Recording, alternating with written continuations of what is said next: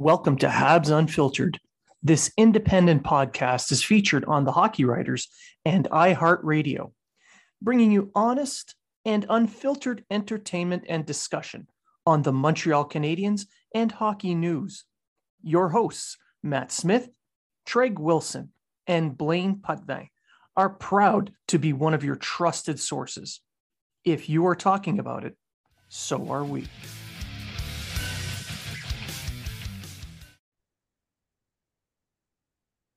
And welcome to Habs Unfiltered, episode 371. I'm your host, Blaine Putney, and I'm joined now by my co-host, Matt Smith. Good evening.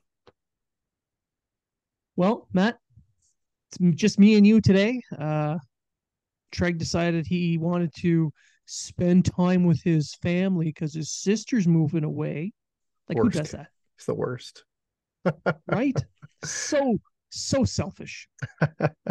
No, I'll give him a pass on this one. He's not lifting things this time, so I'll give him a pass. Nope. Family's important. Well, he did say she was moving, so maybe she asked him to come lift up the heavy couch. That's what it is. That's what it is, right? He got himself all greased up and everything. She's like, I just need you to lift this table, and he's like, it comes with the task. Sorry. So basically, Treg is our greased up deaf guy from Family Guy. But he puts like the tanning lotion on too, right? So he's brown as he does it. It's the self tanner that he rubs in. Yeah, just blending in with the table and everything. Yeah. Yeah, he looks like a coffee table now. We love you, Treg. We love you. We wouldn't chuck shit at him if we didn't. Yeah. No, it's been a busy few weeks here for us, all three of us. That's why there hasn't been that many shows. So me running a department on a ship, Treg lifting things, and and you running your night cruise. Yeah. So apologies to all our listeners. We appreciate your patience. Such is life in the military. And it's only going to get busier. Oh my God. Yeah, it is. But enough of that. We're going to move on from whining about work to whining about hockey. So this episode, we have several items that we're going to just power through. So we'll talk a little bit about the Logjam and Net. We'll talk about Logan Mailloux. We'll talk about some of the training camp battles that we see coming down the pipe. And there might be a few other odds and ends in there if we have some time. So why don't we just kick it off right away with the Logjam and Net? And Matt, I'll hand it to you. Even though there's a Logjam and Net, I think that it's pretty, in my opinion, it's pretty easy to think that Allen and Montembeault are going to be the two goaltenders starting out. DeSmith did have decent numbers, especially for a team that did struggle last year in the Penguins, but he still put up better numbers than Allen or Montembeault did. However, for all you advanced stats people out there, wherever you are, Montembeault had a very high, saves above expected. He did very well when it comes to that, and he did show flashes. Like, for me, not an advanced stats guy. I'm a watch the game kind of guy, and I can see that there were games that the guy put in quite a bit of effort. Did he get the result all the time? Not necessarily, but you could tell he was putting the effort in. And then during the offseason, he played for Team Canada at the World Championships and was arguably one of their best players and arguably one of the better goaltenders of the tournament. Moving forward, however, I think it's safe to think that it's going to be like a 1A, 1B scenario. And I think that would be the smartest thing. There are people that are saying, why don't you go with three goaltenders? It's very rare that you ever see that happen. And with their backlog of injuries and their history of injuries and everything, keeping up another roster spot for a goaltender might not be the smartest move, especially with all the youth coming up that are trying to get these spots. So I don't know how much of a logjam there actually is. My opinion, I think DeSmith's on his way out. If you look across the league, I think that his contract would probably be the easiest to move. And there's multiple teams throughout the league that I believe that could use an upgrade. And I think DeSmith would fit that bill. I would say that fans have to maybe not expect much of a return. However, it's better to get a return than just to bury this guy in the AHL, which Ken Hughes already said to himself that's not what he's going to do to this guy. Yeah. Even if they did bury him in the AHL, the savings on the cap would only be 1.1 million. So there'd still be about 700 or 800,000 up against the cap. And it would go against essentially what Hughes has done. Like you said, he told his player he's not going to try and bury him. He's trying to move him. So, he's the reason there is the logjam right now because they have the 4 goaltenders. Right. I even heard someone say they should bury Jake Allen in the AHL and be there with Dobish. And I said that makes no sense. If you're thinking about the Montreal Canadiens, who are starting to build up a lot of player credibility within the league. You saw what they did with Jeff Petrie. They could have waited. They could have got more for him. Instead, they send this guy home and they do it before his kids start school. And I think that kind of put a gold star next to Hughes's name. So if they were to take a veteran goaltender that's been there, through the highs and lows with this team, has shown commitment to the team, they sign him to an extension, and then all of a sudden you bury this guy in the AHL. I just think it's really the wrong move. And I just don't think that's ever going to happen. Right. And I don't think they're going to do it with DeSmith either. I think they're going to find a market for him and he's going to move on. And that'll be it. I don't think he'll ever play a game for the Canadiens. Oh, no, that's not my expectation whatsoever either. I know there's some talk of people wanting Allen to be traded as well because his $3.8 million on the cap, if it were to be moved out of town without taking anything back, which I think would be nearly impossible if you were to trade him. Moving that money out would solve their cap issues because the Canadiens right now, with all the bonuses and everything, are 3.7 something million over the cap. So moving him out would solve that issue, but there'd still be the issue of a logjam with 3 goaltenders still there, although more than likely Primo would go back to the AHL once he clears waivers. Now, and I find it very hard to believe that he wouldn't clear waivers. Because I don't think a team at this point is ready to take an NHL position for Caden Primo. And that's not, throwing sand in the eyes of Caden Primo or anything. He's still a good young goalie, but he's still not NHL proven yet. Well, it's more about the timing of the waiver. So they would waive him at the end of training camp. Most teams have their goaltenders pretty much picked out. So I can't see anyone put a claim in on him for that reason alone. I mean, he does have that upside of an NHL goaltender, but he hasn't really shown it yet. No, he hasn't shown consistency. No, he has not. Now, with in regards to DeSmith, I can see some teams very interested in him. He's a little over 32 now, I think. He's 31, 32 years old. 32 years old, yeah. He's got very solid numbers for a backup. I think he's around a 9-10 career save percentage. He's got a very good high danger save percentage. A team that needs a veteran goaltender who can play back up to at most a 1B for longer stretches could really use a guy like this, especially at 1.8 million. And the fact that he's only on that 1 year left of his deal, there's not a lot of commitment there. So a team like, say, Columbus, who have someone like Merzlikins and it's a Russian kid, Tarasov, as the backup. He's young. He's like, I don't know, what is he, 22, 23 years old, Tarasov He's young, is? Yeah, he'd be better served to go back to the AHL, play a full season. Meanwhile, Merzlikins, who is talented but not very consistent, could really use an older backup like this to help solidify him. Yeah, honestly, I'm looking still at contending teams and a guy that and a team that might be able to use a goaltender. I'm looking at Tampa Bay. Yeah, but do they have any cap? Like, are they able to take on 1.8 without having to give anything back? That's something I'd have to look at, of course. But like when I look, I think they got that Capo Kakinen or something like that. I think that he's their backup right now with not a lot of experience. You bring Mm-hmm. in another goalie next to Vasilevsky that's got a little bit of pedigree. They saw how they look what Brian Elliott did for them for X amount of years, Yeah. right?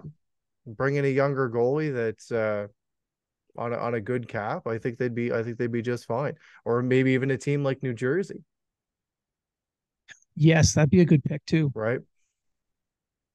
They got a good young team. They've got a pretty solid defense core there.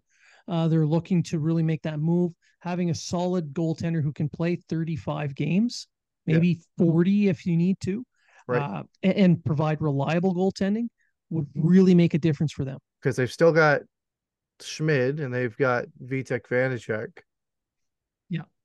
but which one? Both of them showed some up and downs last year. So just a suggestion. Those are two teams that I could think of right off the top of my head. But when you look at Columbus, they're a team that's they're in it now. They want to make the playoffs now. Their general managers made the moves, big moves, to take that next step. I mean, they picked up Fantilli at third overall. They've got Jenner there as a third line center. They got Goudreau. They got Line. Who else? Who'd they pick up? This Provorov in a trade. Yeah, They picked up Severson as a free agent. They still got Werenski. This is a team that, if they're healthy, could yeah, really cause some problems in the Metro Division. yeah. They definitely like to take another step. That's for sure. Yeah, yeah. Well, with all those big names, if they don't, it's time to move on from your GM, to be Right, brutally honest. right. How? What about like Buffalo? They got Devin Levi, but then you've got Ukko-Pekka Luukkonen. I had to say his name because it's fun to say, Love and that name. and they've got Eric Comrie, right? So both like Yeah, Smith's a he would be a nice complement to a guy like Levi, I agree. Yeah. right? Any team that needs a veteran backup, he's a perfect fit for. Right. But like at the same time, like I'm talking about teams that are trying to make the next step. Like I'm not Mm-hmm. talking about the San Jose's who could use a guy like that. I'm not talking about No, the Arizonas or the Chicago's that could use a guy like that. I wouldn't want to. I as a GM, I wouldn't want to send one of my players to a team like that. no, probably not. Right. There's also teams that may be moving a goalie out in a separate trade who could use a backup. Like Boston might decide to split up their tandem. Then Smith would be a good fit there. Right. Bottom line is there's a lot of teams that could be in the mix for a guy like this, but my money is still on Columbus. If I were to make bets, I would bet on Columbus because they've got a GM who's making big swings to bring a team into the playoffs that has missed for the last couple of years. Right. And honestly, this is a franchise and a market that is in desperate need of a playoff appearance, let Right. alone a playoff series win. Yeah, I would agree. It So could definitely there's a lot of could definitely happen. yeah, there's a lot of teams out there that he's a good fit for, but that's my bet. If you were to make a bet on one team, who do you think would be? I'd still go with New Jersey. Yeah, I still do with New Jersey. Yeah, I think that's a good pick. To be yeah, honest, that if Columbus wasn't where they're at, I would probably agree with you on New Jersey. I can't do that because we're not allowed to do that. yeah. Treg's not here, so you and you, we have to argue, pretend to argue and fight. Done, done. Go gentle. All right. So the next step, Logan Mailloux. Yeah, Mailloux has now been cleared by the NHL to play in the NHL, which means the AHL will also allow him to play. Um, Prior to this recent event, um, the AHL probably would not have allowed him to play if the Yep. NHL hadn't given its thumbs up. But I'm going to be honest. This is one of the biggest nothing burgers of a story from the summer. If the league did not want him to play in the NHL, they would not have allowed him to sign an entry level deal. Right. And it wouldn't have, and even if he did sign it, if they were having second thoughts and second thoughts and second thoughts, they would have stepped in at some point. They wouldn't have just allowed it to go as long as what it did. So I'm happy that at least we received an answer before training camps and before everyone's getting ramped up and rookie tournaments and all that kind of stuff. The only thing I'm going to say to everybody right now is to like pull back the reins on your expectations of this guy.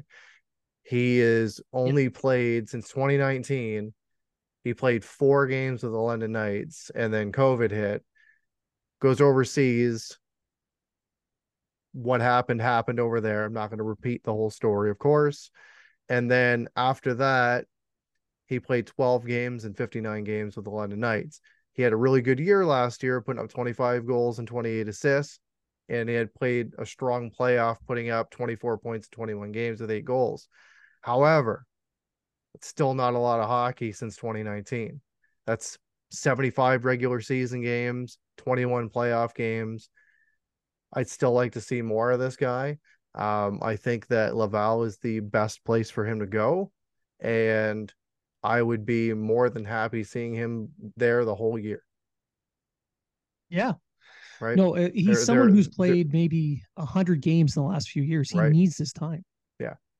Right. Let him play down there. Let him find his game. Let him develop.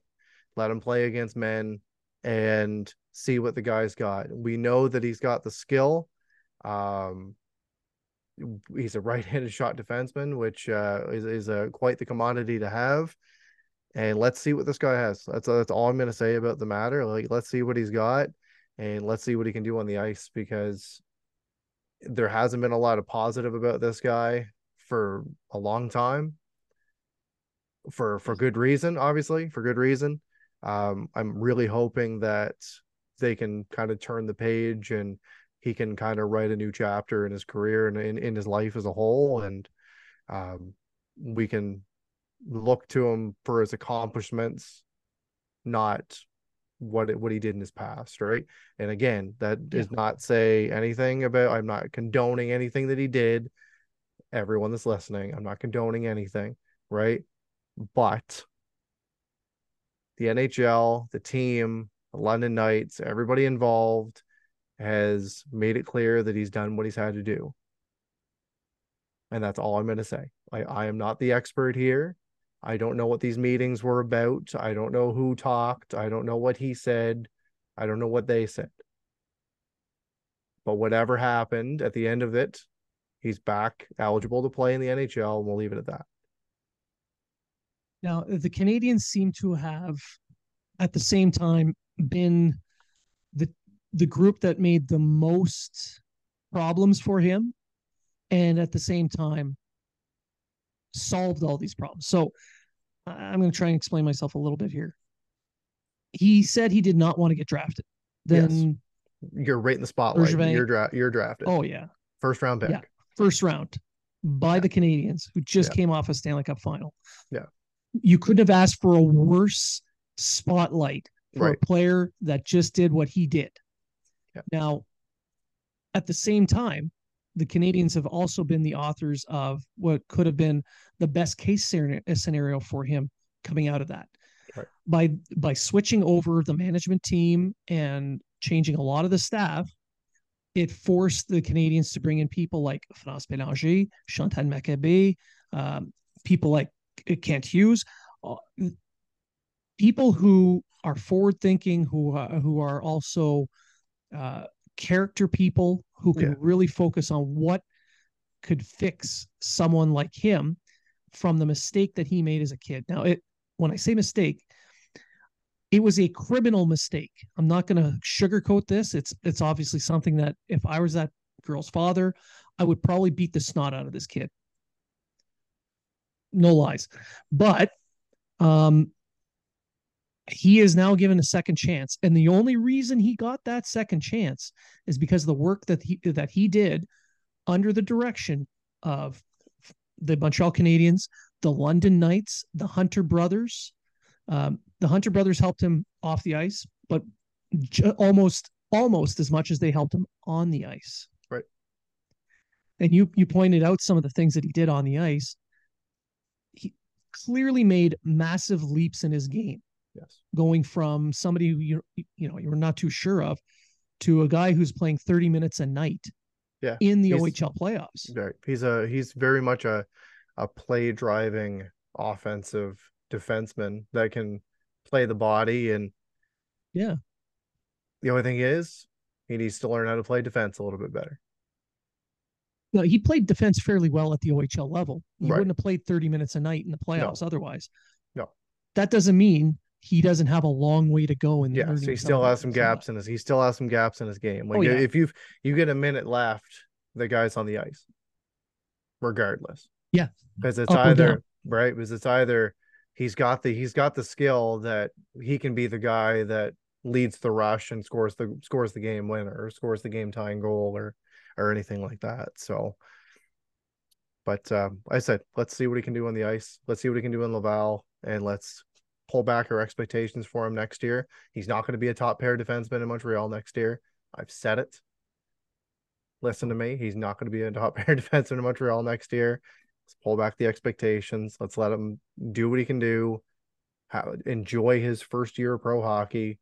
Stay healthy, and we'll go from there. We'll talk about him next year. Yeah, he's essentially going to become a middle of the pack defenseman in Laval next year. Yes. So this brings me to the next portion of our show, and that's the battles in training camp. So Mailloux is going to be in that mix. Yes. But not as a guy who's going to steal an NHL job. Like he's a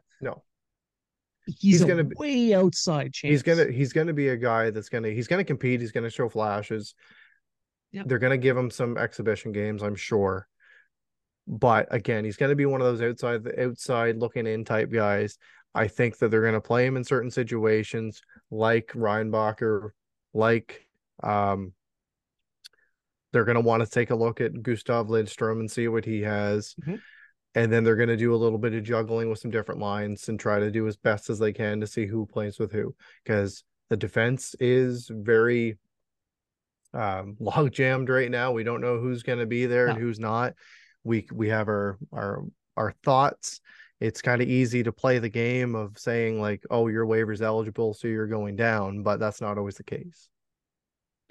And that is exactly true. But we know that we can say with we know some of the guys that are safe. We know some of the guys that are going to be very safe. Yeah, and I'm looking at the right side right now. You mentioned Lidstrom, you mentioned Reinbacher, Mailloux. I think what they're going to do is they're going to use Kovacevic as kind of like a measuring point. Yeah, where are everybody else compared to him right now? Because Kovacevic is one of those steady Eddie, quiet, consistent, stay-at-home types. Yeah, very consistent. So if they can show that they can play defense similar to him and show a little bit of flash somewhere else, then that bodes well for them. Not necessarily for stealing a job this year, but down the line. Yeah, maybe it's a first call-up scenario or something like that. Obviously, with Reinbacher, it's probably not going to happen because he's likely going back to Europe. Yeah. But someone like Mailloux, that is essentially what he has to do, is outplay Kovacevic and then continue that play in the AHL to have any chance whatsoever of a call-up. Right.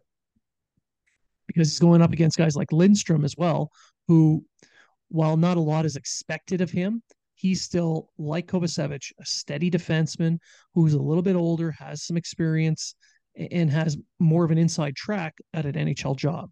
Right. There's not a ton of competition on the right side on defense, let's be honest. No. While there's a lot of names, not all of them are ready. Right. But it's the left side. That's where the real competition comes in. Yeah. So what do you think? What do you like? You're looking at guys like Arbor Jacki, Jordan Harris, Caden Gooley, Mike Matheson. How does your left side of the top six shake out? I'd say like with how Matheson played when he was in, you've got to say that he's going to be a top pair guy again. Oh yeah. But it's going to depend if he's going to play on the left side or if he's going to play on the right. If you're going to go with lefts and rights, then he's your top guy. Goalie's your second. And as of right now, Harris is more than likely your third. But he can play the right side as well. I like Arbor Jack. I know how big of a fan Treg is. I think they're a better team with Jack in the lineup. So I would like to see Jack on the third pair in some capacity.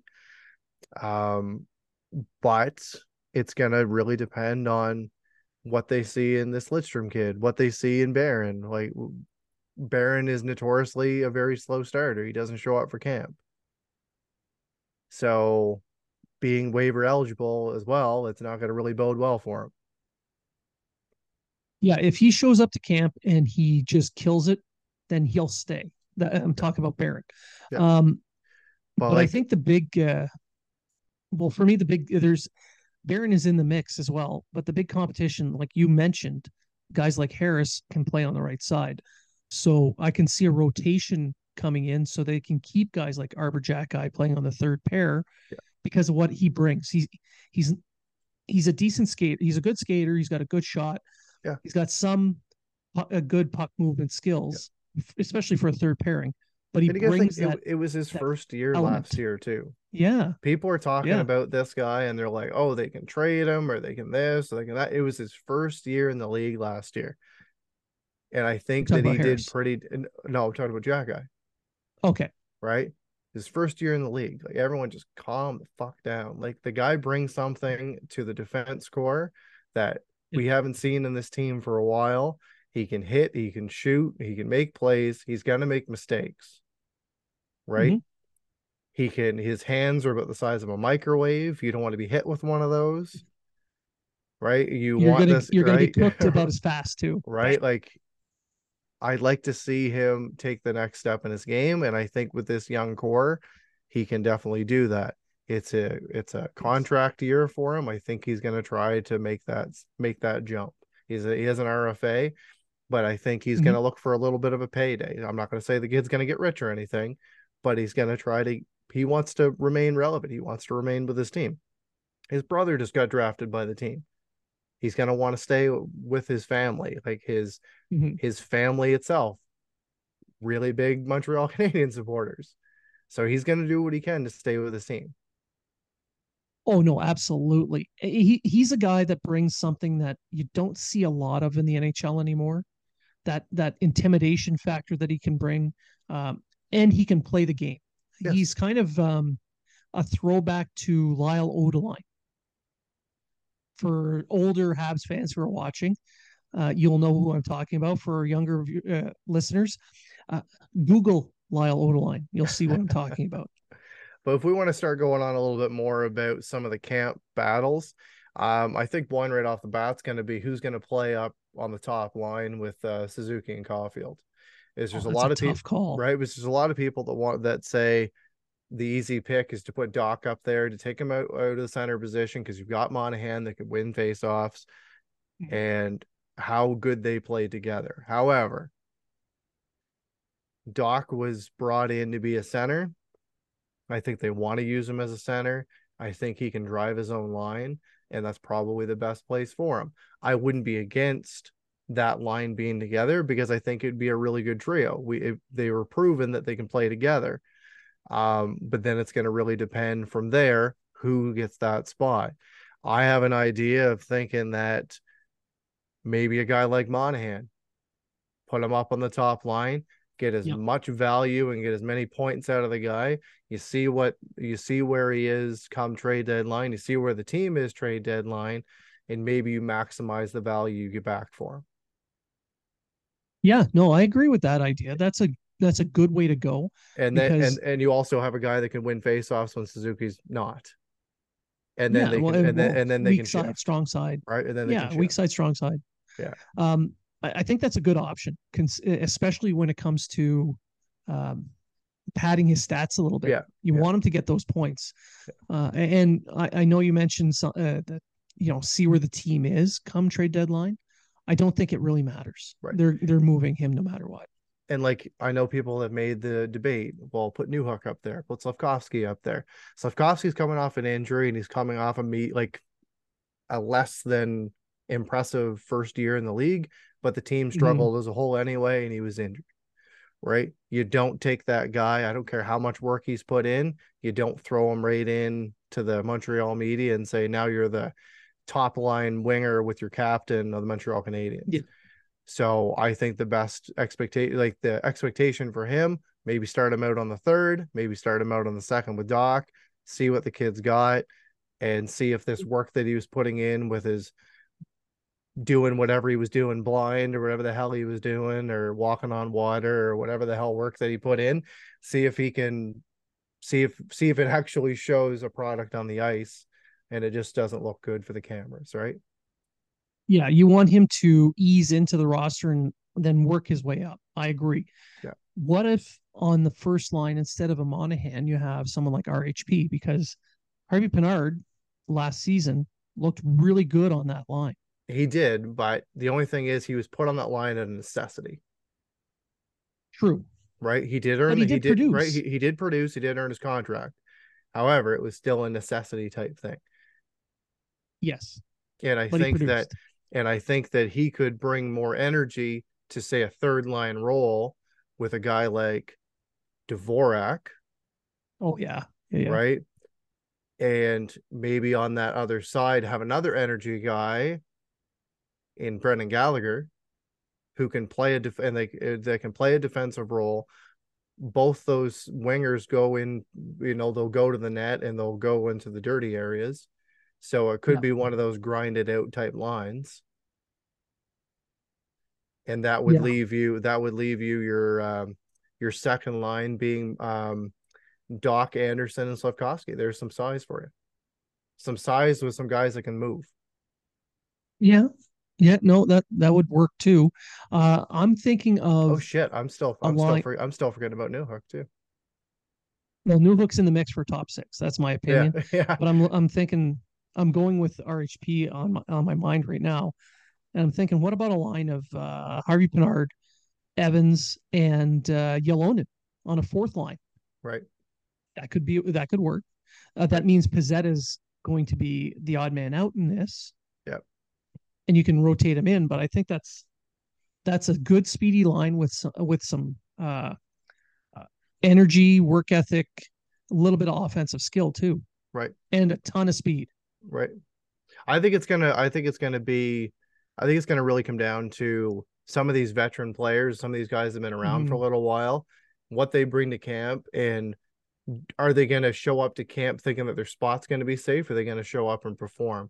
And I'm talking about guys like Armia. I'm even talking about a guy like Jake Evans. Yeah, well, Evans isn't known for someone to coast. So I think Armia is the one. If you're going to be thinking of something like that to be an issue, he's the player you would think of. And we talked about Allen being someone that people have talked about burying in the minors. Armia, I think, is at that point now where it might be worth it just to bury him in the minors. I know you're not going to get any real cap savings there. Yeah. But it opens up a roster spot for guys like Emil Heineman, right, who showed amazing things when he finally came to North America at the end of last season. Yeah. I'm an Evans fan. Don't get me wrong. Yeah.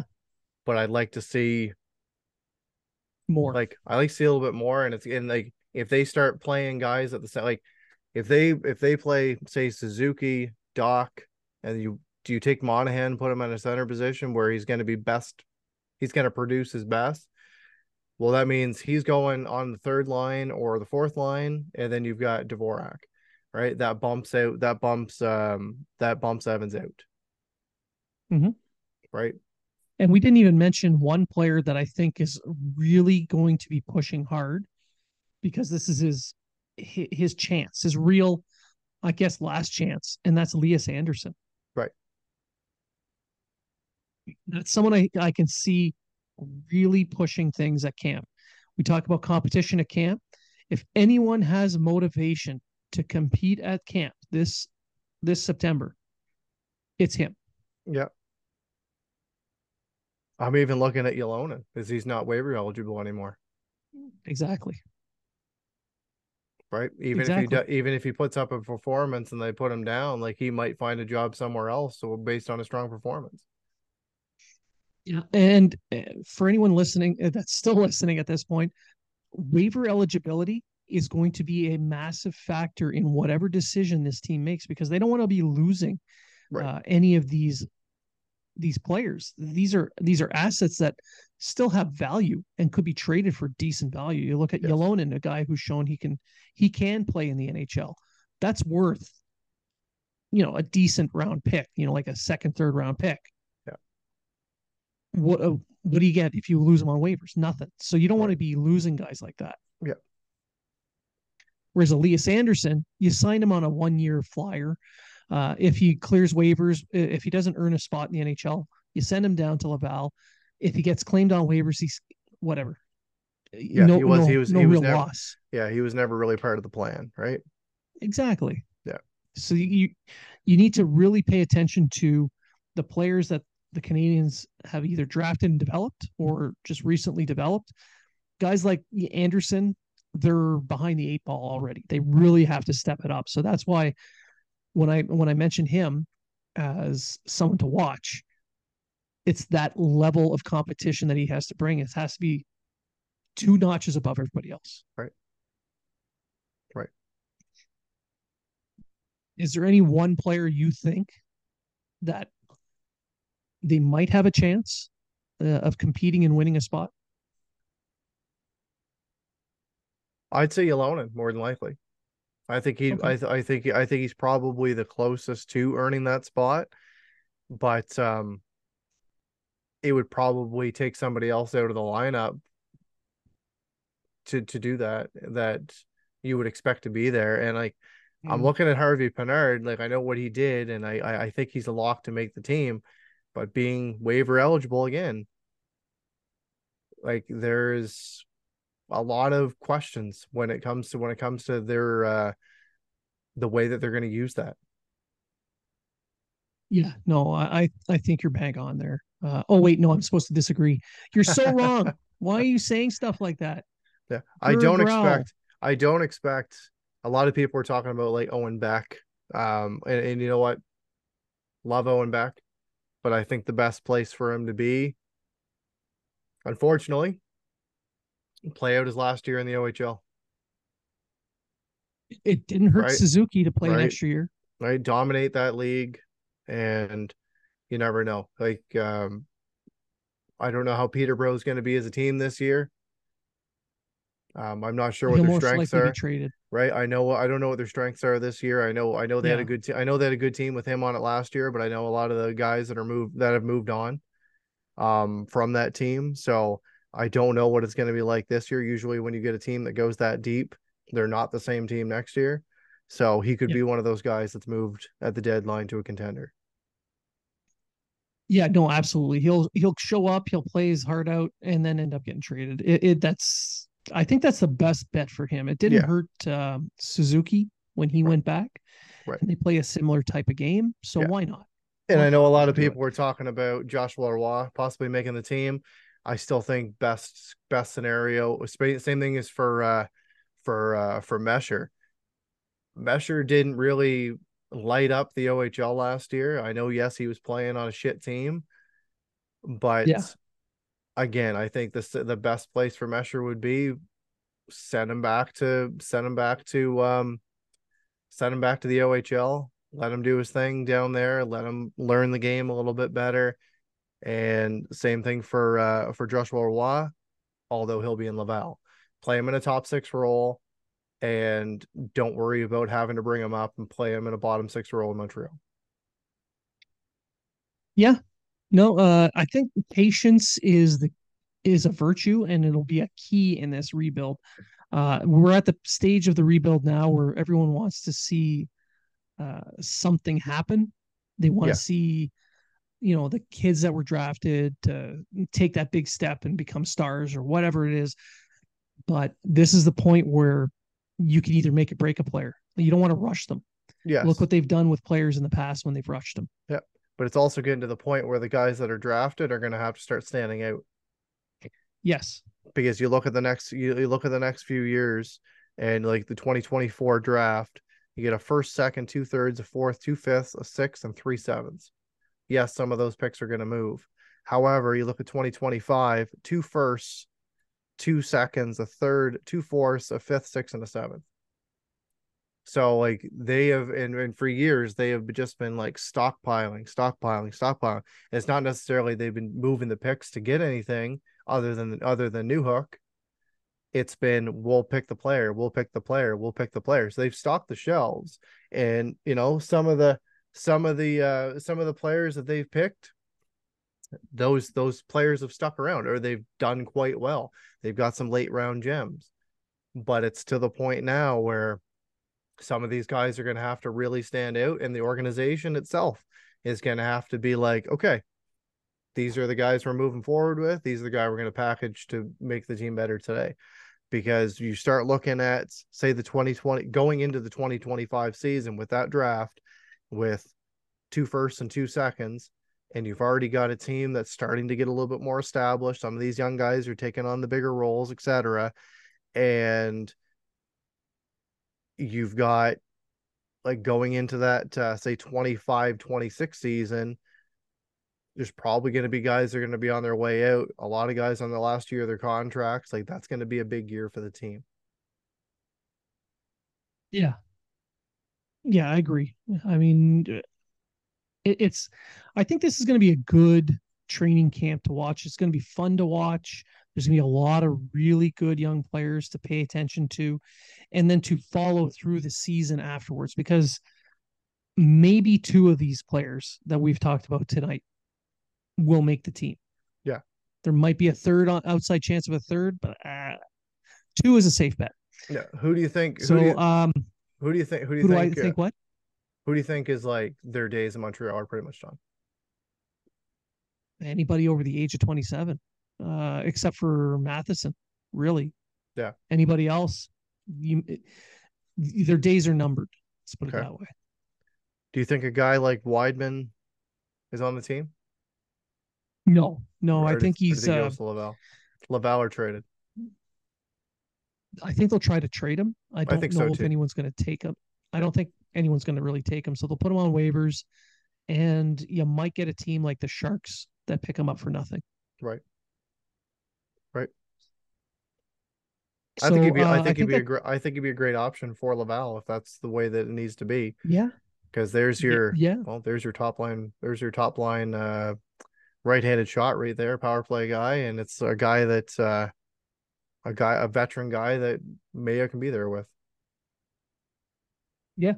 Right. Or at the very least, someone who can play a veteran's role, fill in a second pairing, give a little bit of tips, pointers, but more than likely, I think he ends up being in a different city. Yeah. Probably the smartest thing to do. So that pretty much covers everything we were going to talk about in this episode. I know it's the first one in almost 2 weeks, and we're going to try and be a little bit more regular. Yep. But so I want to thank everybody for their patience, for holding out this long. We've gotten some emails and some messages of support, knowing how busy we all are. So I want to thank everybody who sent those in. Matt, do you have anything last thoughts you want to share? No, just thanks to everyone for all the messages and everything. And like, we're sorry that we can't get out the content that we want to get out all the time. Obviously, our careers come first. Being in the military, that our schedules are a little bit all over the place sometimes. But there's a lot of hockey coming soon. We're gonna have a lot more to talk about. We're gonna have the opportunity to do more shows. We're gonna have a lot more to talk about. So thanks for choosing us as being one of your many Canadians podcasts you listen to. And again, thanks so much for the support. I'm going to echo everything Matt just said. Thank everybody for tuning in, listening, supporting us, making us part of your rotation of podcasts, and most of all for the interaction that we share with everybody on social media. We really appreciate it. So thank you for listening. And remember, if you're talking about it, So are we. I'm Jeff Woods, and I'm shining a light on music and the rock stars who make it. He just was one of those people, he stood out. He was a magic guy. He really was a magic guy. We all have faults. He had the same amount of faults as we all have. This was before Led Zeppelin. Robert was full on. I mean, he was Led Zeppelin without the band behind him. He had the hair, the jeans, the whole thing, you know, and he was amazing. The Records and Rockstars podcast, heard around the world and yours to hear wherever you get podcasts. All the episodes from jeffwoodsradio.com. The Podcast Super Friends is a monthly meeting of 5 podcast producers. Hi, I'm Katherine O'Brien from Branch Out Programs in Baton Rouge, Louisiana. I'm John Gay from Jag and Detroit Podcasts. I'm Matt Kundle from the Sound Off Podcast Network. I'm David Yes from Pod 617, the Boston Podcast Network. And I'm Johnny Peterson from Straight Up Podcasts. Together, they form the Podcast Super Friends, an alliance of podcast masterminds sharing best practices, insights, and discussions to help make you a better podcaster. Follow or subscribe to the show on Apple Podcasts, Spotify, Google Podcasts, or at soundoff.network.